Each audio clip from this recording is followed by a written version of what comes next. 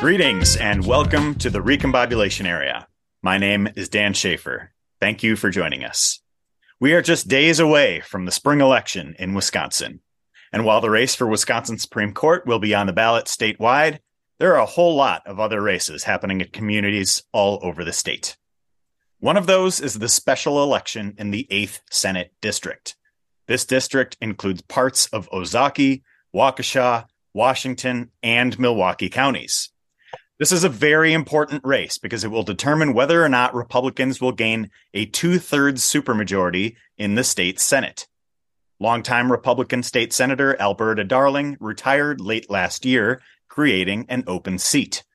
And while this district has been in GOP control for a long time, this is a part of the region here in southeastern Wisconsin that has seen its political leanings shift significantly in recent years. The Democratic candidate running to flip this district is Jodi Habush Sinykin, and she joins us today. Jodi, welcome to the Recombobulation Area. Thank you, Dan. So before we get into some of the issues in this race, I want to learn a little bit about your background and your career and why you decided to run for state Senate. So can you tell us about that? Give us a little bit of a breakdown. You bet. I was born and raised in this Senate district, and I graduated Nicolet High School. I went on to University of Michigan and then straight to Harvard Law School, where I graduated in 1992. After a federal clerkship in Chicago and work at a litigation firm, I moved back with my husband, Dan, who's also from Whitefish Bay in the Senate district. And I started working for Habush and Rotier for nearly 10 years, at which point during that time period, Dan and I celebrated the birth of 4 children, 3 boys and a girl, Sam, Zachary, Eliana, and Justin. And in 2003, I pivoted my interest in my work into environmental law. I began doing much writing, law review articles, policy papers for Midwest environmental advocates. And in the course of my work as a water policy expert, I was appointed to a number of governmental, stakeholder, and legislative study groups, primarily focused on water quality and water quantity, groundwater issues, and led a coalition of folks from around the state to help implement the Great Lakes Compact, which was a multi-year, multi-state, binational effort to protect our incredible Great Lakes resources. And in the course of that, really was instrumental in framing legislation to protect the resource and to govern what diversions are allowable and under what conditions. And in that work, I also, of course, branched out into water conservation and so much other writing and policy work.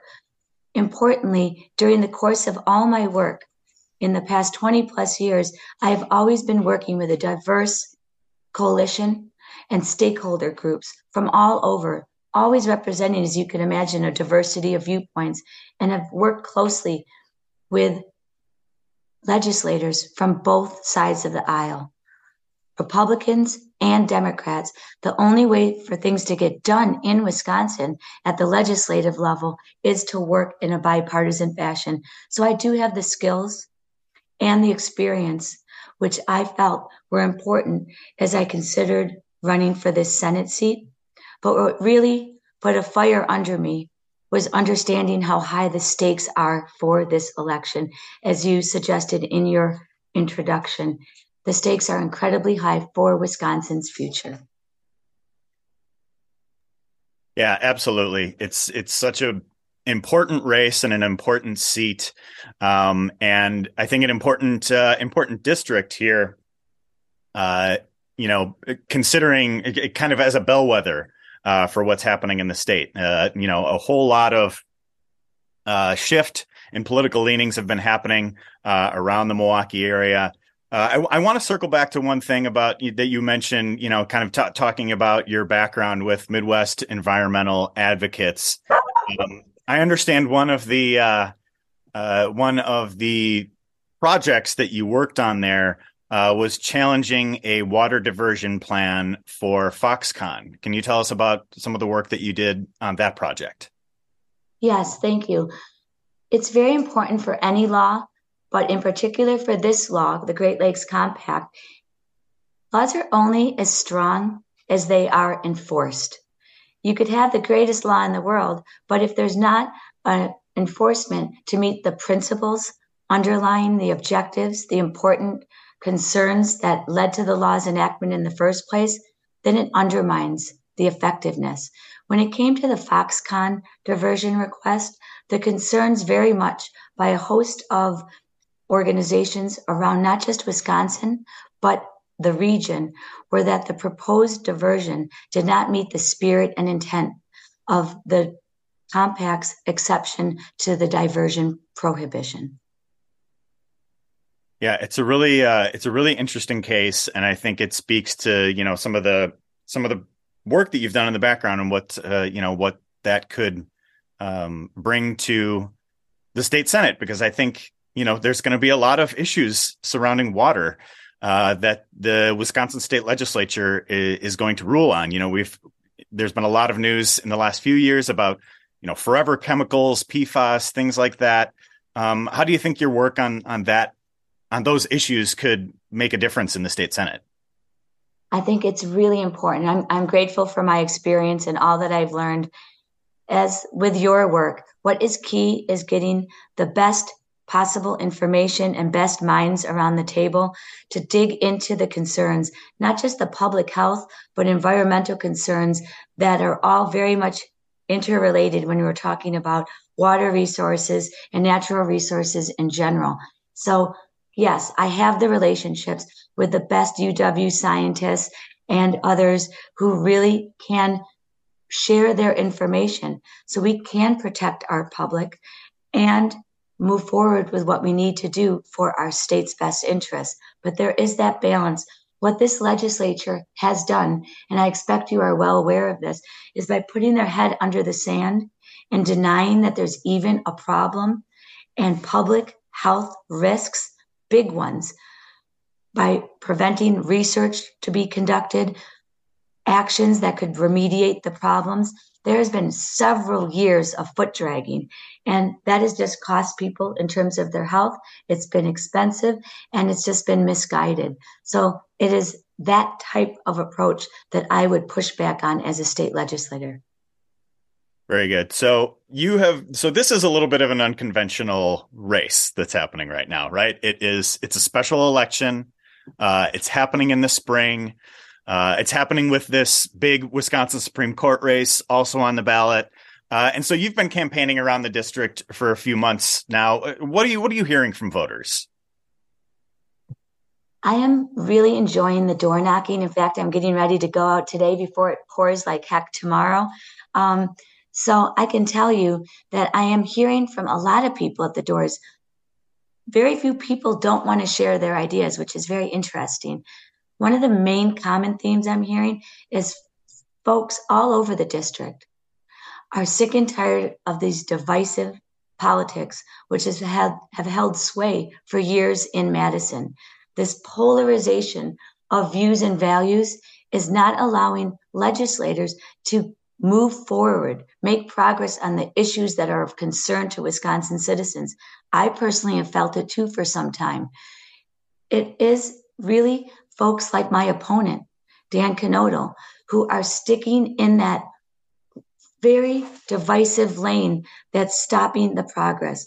For example, he, as you're well aware, focused quite a bit of his efforts on trying to challenge the 2020 election and to use his legislative initiatives to suppress the vote in Wisconsin and challenge our electoral process. That effort, and what I expect you will get into, the first thing he has announced that he is interested in doing, if he wins this Senate race, is initiate impeachment proceedings against a whole cast of folks, an enemies list, primarily it seems in Milwaukee County, but also beyond to the state level, maybe Governor Evers, Attorney General Josh Cowell, Dane County judges. The list is long. But it's that type of divisiveness that people are just turned off of because they understand it for the distraction it is, because it means our legislators are not doing work for Wisconsin. They're not moving us forward. Yeah, it makes me think of some recent state legislative races that I've covered that also kind of rejected a lot of this divisiveness. So when I was covering some of the races happening in 2020, Deb Andrika, who's the state assembly representative that would be part of the state Senate district, she talked about how this divisiveness was a problem. Robin Vining in Wauwatosa talked about how this divisiveness was a problem.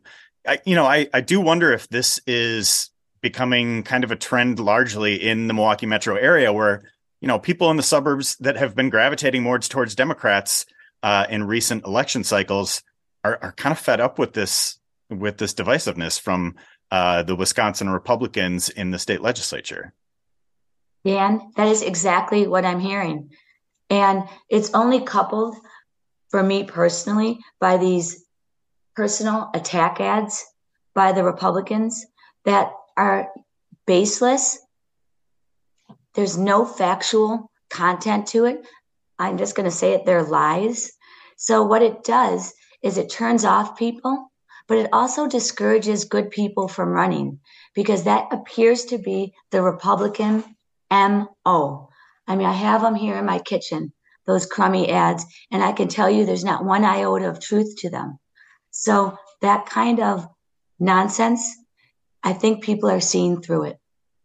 Yeah, I think, so often we've seen Republicans drag these races into the gutter and not want to have a conversation about the issues. And I think we've seen that in the Wisconsin state legislature, too, in the state Senate, where, so many important issues go unaddressed while, they follow the culture war or whatever nonsense. And we have some real problems in Wisconsin that needs addressing. So let's focus on some of those. If you were to be elected in this race, what would be some of your priorities that you would want to get to work on in the state Senate?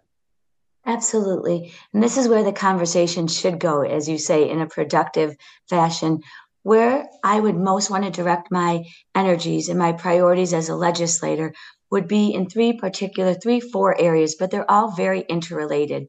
One, first and foremost, is working to restore women's health care protections by enacting a new law to restore Roe and taking down that 1849 criminal abortion ban. That law is just absolutely unacceptable for a whole host of reasons, not just that it's 174 years old and passed at a time in history where slavery was legal, women didn't have the right to vote, and doctors certainly did not have the medical knowledge that we have today. We deserve better in Wisconsin, and women deserve better. But importantly, what that law is doing already is depriving women of the opportunity to receive essential health care. We are hearing reports, and I bet you have reported on it, of women who need to be taken to the borders to receive care for dangerous miscarriages, to receive DNCs after those events to prevent deadly sepsis. There are women who are experiencing problem pregnancies that because of the gray area imposed by this 1849 law, doctors can't treat them. They have to pick up their families and move to Chicago just to get medical care. This is not okay for Wisconsin. And those are the immediate effects. I have been speaking with doctors all over the state, and especially in parts of the state where there was already experiencing a doctor shortage. I can tell you that emergency room doctors, OBGYN doctors, and others who are having to give treatment to women are not going to continue practicing medicine here in Wisconsin. It's not safe for them to do so because in order for them to provide this very much interrelated care that women's bodies demand, they are at risk of criminal prosecution, jail, and losing their licenses. It's just too high of stakes. So you understand why it is so important to remove that antiquated law and move forward as Wisconsin women are so deserving of, to be at an equal status to our neighboring states' women in Minnesota, Michigan, and Illinois. This second-class status is not okay for our health, and it's not okay for our state, which, as you will hear from my other priorities, our future depends on being able to attract workers and young families and doctors and businesses to our state. And who the heck is going to want to do any of those things when half our population does not have the health care that we need? So my second priority, as you already can infer, is very much focused on that very issue of attracting workers and vitality to our economy in Wisconsin.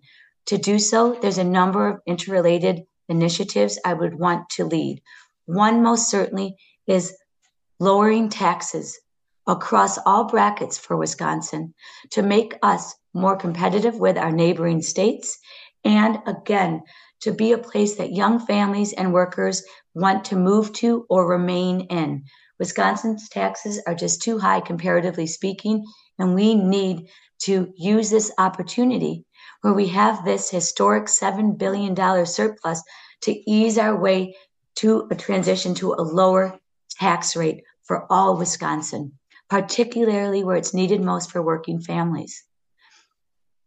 Related to that is another legislative initiative, which is making sure that our local communities, our law enforcement at the local level, is receiving the funds and the resources they need to keep us safe. We're not just talking about Milwaukee, which has been starved for as long as it has, but the communities in Senate District 8. And believe me, I've talked to police chiefs here. I've talked to leaders of local communities. They have been operating for the last 15 years with no increase in money. It's 0.04% increase in 15 years. And you are well aware of the inflation rate and what that has put these communities in. We are talking to folks where the emergency paramedic service has no funds available in Ozaukee County. They're using ARPA dollars, federal dollars. We have police departments where they have not been able to hire any additional staff or pursue any initiatives with regard to training to address the spread of crime entering our communities. They are stuck between a rock and a hard place. So that importance of investing in our local communities, not just to keep us safe, but for our future, because guess who else has been underfunded? Our schools. And they are feeling it. So in my conversations, again, with local school superintendents, the same story. They need the resources to provide the constitutionally guaranteed education that our students are entitled to under Wisconsin law. And those type of endeavors is exactly where I'd want to be as a state senator. I think those are a lot of really important priorities. You know, certainly looking ahead to this budget debate that I guess is happening after the spring election, because the Republicans state legislature haven't really been doing much on the budget these last couple months since Governor Evers have introduced it. I think you touched on a couple of the big issues that are going to come up. One being the tax issue, and you talked about wanting to lower taxes across all brackets in Wisconsin. Your opponent has been among the Republicans advocating for a flat tax. How would what you'd advocate for be different than that? Yeah, thanks for asking that question, Dan, because it's very important. I have studied it and understand from other states who have tried. The flat tax that is being proposed for Wisconsin is even lower than other states have attempted.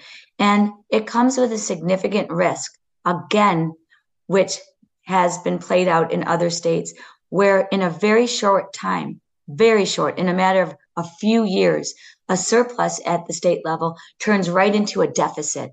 And what that does is, again, puts vital services essential to public safety, roads, and most specifically, local communities' ability to keep their communities safe at the local law enforcement level in jeopardy. So that flat tax also for Wisconsin would deliver the majority of the benefit to a very small percentage of the ultra wealthy in Wisconsin, whereas the majority of folks would receive very little benefit from that flat tax. So it makes a far more sense to direct that tax cut benefit to where the most people can receive the benefit while also protecting our state's future and ability to provide vital services. And then on the shared revenue issue, you mentioned how that has been flat for so long. I think so much of this conversation about shared revenue, about sales tax, about local government funding, has really focused on Milwaukee over the past couple of years because I think the numbers are a little bit magnified, being the biggest city in the state, and there are distinct challenges that the city and county are facing. But as you mentioned, this is an issue that impacts communities all over the region and all throughout the district, and not just Milwaukee. The shared revenue issue is one that impacts all communities. So what would you like to see change in that respect? Do you support Governor Evers' plan for shared revenue? Is there another option out there that you're interested in? How would you like to see that take shape? Yeah, thank you. I also want to first start out saying that what's been very frustrating to me for years, and particularly with this discussion of shared revenue and how the Republicans have consistently attacked Milwaukee and blaming it for the problems that they, in effect, by their policies and how they've conducted the shared revenue and applied it to the state's biggest city, has been the cause or certainly a strong contributing factor to Milwaukee's difficulties and certainly the spread of crime.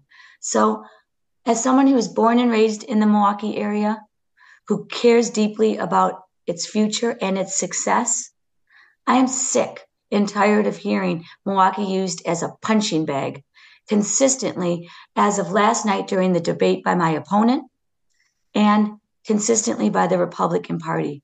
We need to do as a state what we can to uplift Milwaukee, provide it with the resources it needs, because it is a city with a diversity of problems that require investments to be able to provide its citizens and the surrounding communities the quality of life that is important to allow us to progress economically as a state as well as a region. So I just want to put that out there because I constantly hear that, certainly not from you at all, but just again, it's just a trope I hear again and again from Republicans blaming Milwaukee when it's really their policies that have compromised Milwaukee's ability to persevere and bring themselves out of that difficulty. Having said that, I do support Governor Evers' approach for shared revenue. I think it's intelligent, I think it's fair, and I think it's future forward. Yeah, I think you make such a good point about the way Republicans approach Milwaukee and the way that they blame the city for problems that they're not allowing Milwaukee to have the resources to solve. Right? Milwaukee does not have, for a major U.S. city, Milwaukee does not have a great level of local control. Most other U.S. cities would have an option to raise its sales tax or make different decisions about its revenue sources. The state legislature in Wisconsin has not allowed Milwaukee to do that. One of the issues that has come up, and since you would be representing a piece of Milwaukee County in this district, has been a potential sales tax increase. The county executive, David Crowley, has been pushing that, as have a number of leaders throughout the Milwaukee area. Is that something you would also support, having Milwaukee get the option to raise its sales tax? Yes, I think any opportunity for Milwaukee to have more autonomy, more ability to have self-governance over its future and its citizens is valuable. It's one thing if the Republicans were using their control over Milwaukee for the benefit of Milwaukee and its surrounding communities, but they're not. And in that reality, we need Milwaukee to have the ability to create funding opportunities to provide the vital services, especially when it comes to law enforcement, to keep people safe. And again, the hypocrisy of blaming the victim when the policies themselves are what caused that situation. Or again, there's a lot of complexity to what is underlying many of Milwaukee's problems, like any major city. But it certainly doesn't help to have a lack of control, autonomy, and funding for the services that are needed to bring us out of the difficulties. Mm-hmm. So I want to touch on another issue while we have the time here, which is voting rights and elections and the validity of elections in Wisconsin too. So your opponent was one of 15 state legislators who signed on to a letter to Mike Pence asking him to delay the election. Now, in the primary in this race, Dan Knodel was kind of billed as the moderate because comparatively to Janelle Brandtjen, he was maybe not quite as extreme on election issues as she was, but he's still certainly no moderate. And given that he signed that letter, I think that really calls into question, a lot of his values on elections. And we saw so many Republicans in the wake of 2020 spend so much time saying that our votes don't count, saying that these are not a valid election. So what are your, as you've been going through this campaign, talking to voters, is that something that voters in this district are concerned with? Is that something you in particular are concerned with? What are your views on that issue and your opponent's approach to it? I think it's reprehensible for a state assembly person, which is the position Dan Knodel was in when he signed that letter to Mike Pence. And I certainly encourage your listeners to do a quick Google of that particular January 5th letter, because it is threatening. It is making sure that Mike Pence decertifies the 2020 election results. That is what it is, the purpose of it. And then the $1 million plus investment of the Republican Party in Wisconsin to do a witch hunt of our electoral process, finding nothing, repeatedly finding no irregularities, nothing that suggested any basis for that challenge to the certification of our state's election results. Again, it's a cause of frustration, but it brings it really, this election, to a national stage, Dan, because the 2024 presidential elections literally just a year plus away. So those type of shenanigans and a lack of commitment to fair elections is really worrisome, not just at the Wisconsin level, but at the national level. And people have to understand, and I truly hope your listeners can appreciate, that this Senate seat is so essential because we need this seat to flip blue. Why? Because if we don't, what happens the very next day is a supermajority in the Wisconsin State Senate, which again leads to these impeachment type threats becoming reality. But we are also at the greater legislative level, only 2 seats away from an entire legislative supermajority. And what that just means is Governor Evers will be deprived of the ability to veto the most harmful extreme bills. And Wisconsin Public Radio provides a great list of the 126 vetoes that Governor Evers was forced to do. And they break them down into categories. And a big category is the extremist bills that were put forward by my opponent and his Republican colleagues that really try to suppress fair elections in Wisconsin. So again, that veto power is so important, not just for elections, but for Wisconsin's democracy. The balance of powers that is essential to our system of government working is at very serious risk if I'm not successful in this Senate race, which is why we're trying to get the word out and get people voting. Spring elections are historically not the same turnout as national elections, fall elections, etc. But this one, we need people to vote and talk to their friends, neighbors, colleagues, the like. Every vote is going to make a difference because we need it for our democracy. Yeah, that supermajority issue, it's one that I don't know. I'm kind of interested to see how, when you talk to voters on doors or wherever, how people respond to that, because it is kind of a confusing thing, right? Like, it's because if it was a full 2/3 supermajority in the Assembly and the Senate, then it's a veto override. And I think, that is something that is a little bit more direct, but because of the way that Republican leadership has approached this potential state Senate supermajority, it's a little bit difficult to understand. And it's a little bit strange because it is such an extreme step that Republicans are considering with these impeachment things. I know Robin Vos last fall, following the election, and this was at the point before Alberta Darling had resigned, said, this opens up some new powers for us. When Robin Vos is talking about new powers, I think people should get very worried because he's likely to employ them. I tend to expect the worst when it comes to Robin Vos.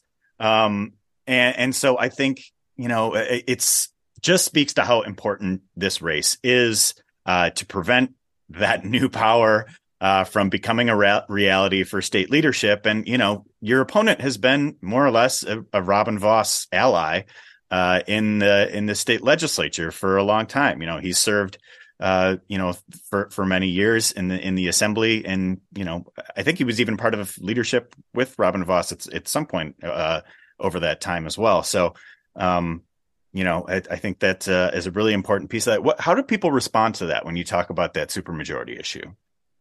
I really talk about it, not necessarily using that term.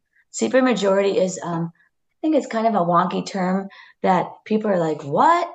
I really say it that as things stand, if we don't flip this seat blue, if we are not successful in this Senate race, what that will mean is that there are only 2 Assembly votes out there that will prevent a complete takeover of our government by the GOP at the legislative level, of course.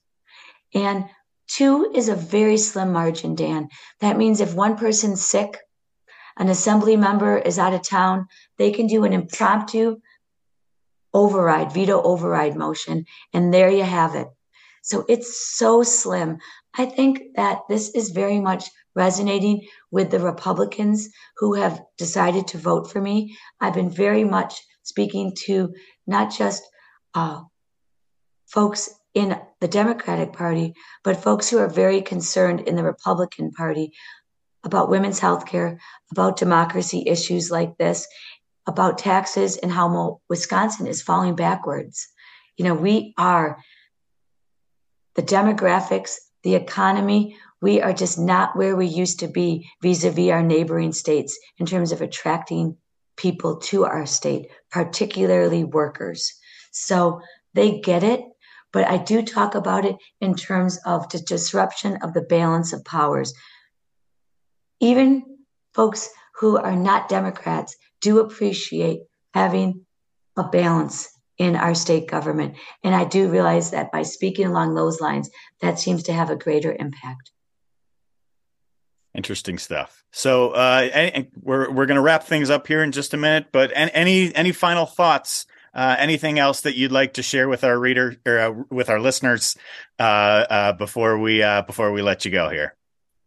I just want to thank them for tuning in, and again, thank them in advance for, if they are in my Senate district, please vote. It is so important. Nobody likes to look out a few months out and be like, shoot, I could have done something, but I didn't. That regret, gosh, we've all been there in other elections. Let's not make it this election. And if you don't live in Senate District 8, think of folks that you know who do live in these communities. I'm happy to list them for folks. It's Whitefish Bay, Fox Point, Bayside, Brown Deer, River Hills, Mequon, Grafton, Sussex, Richfield, Germantown, and Menominee Falls. If I left out any, Thiensville.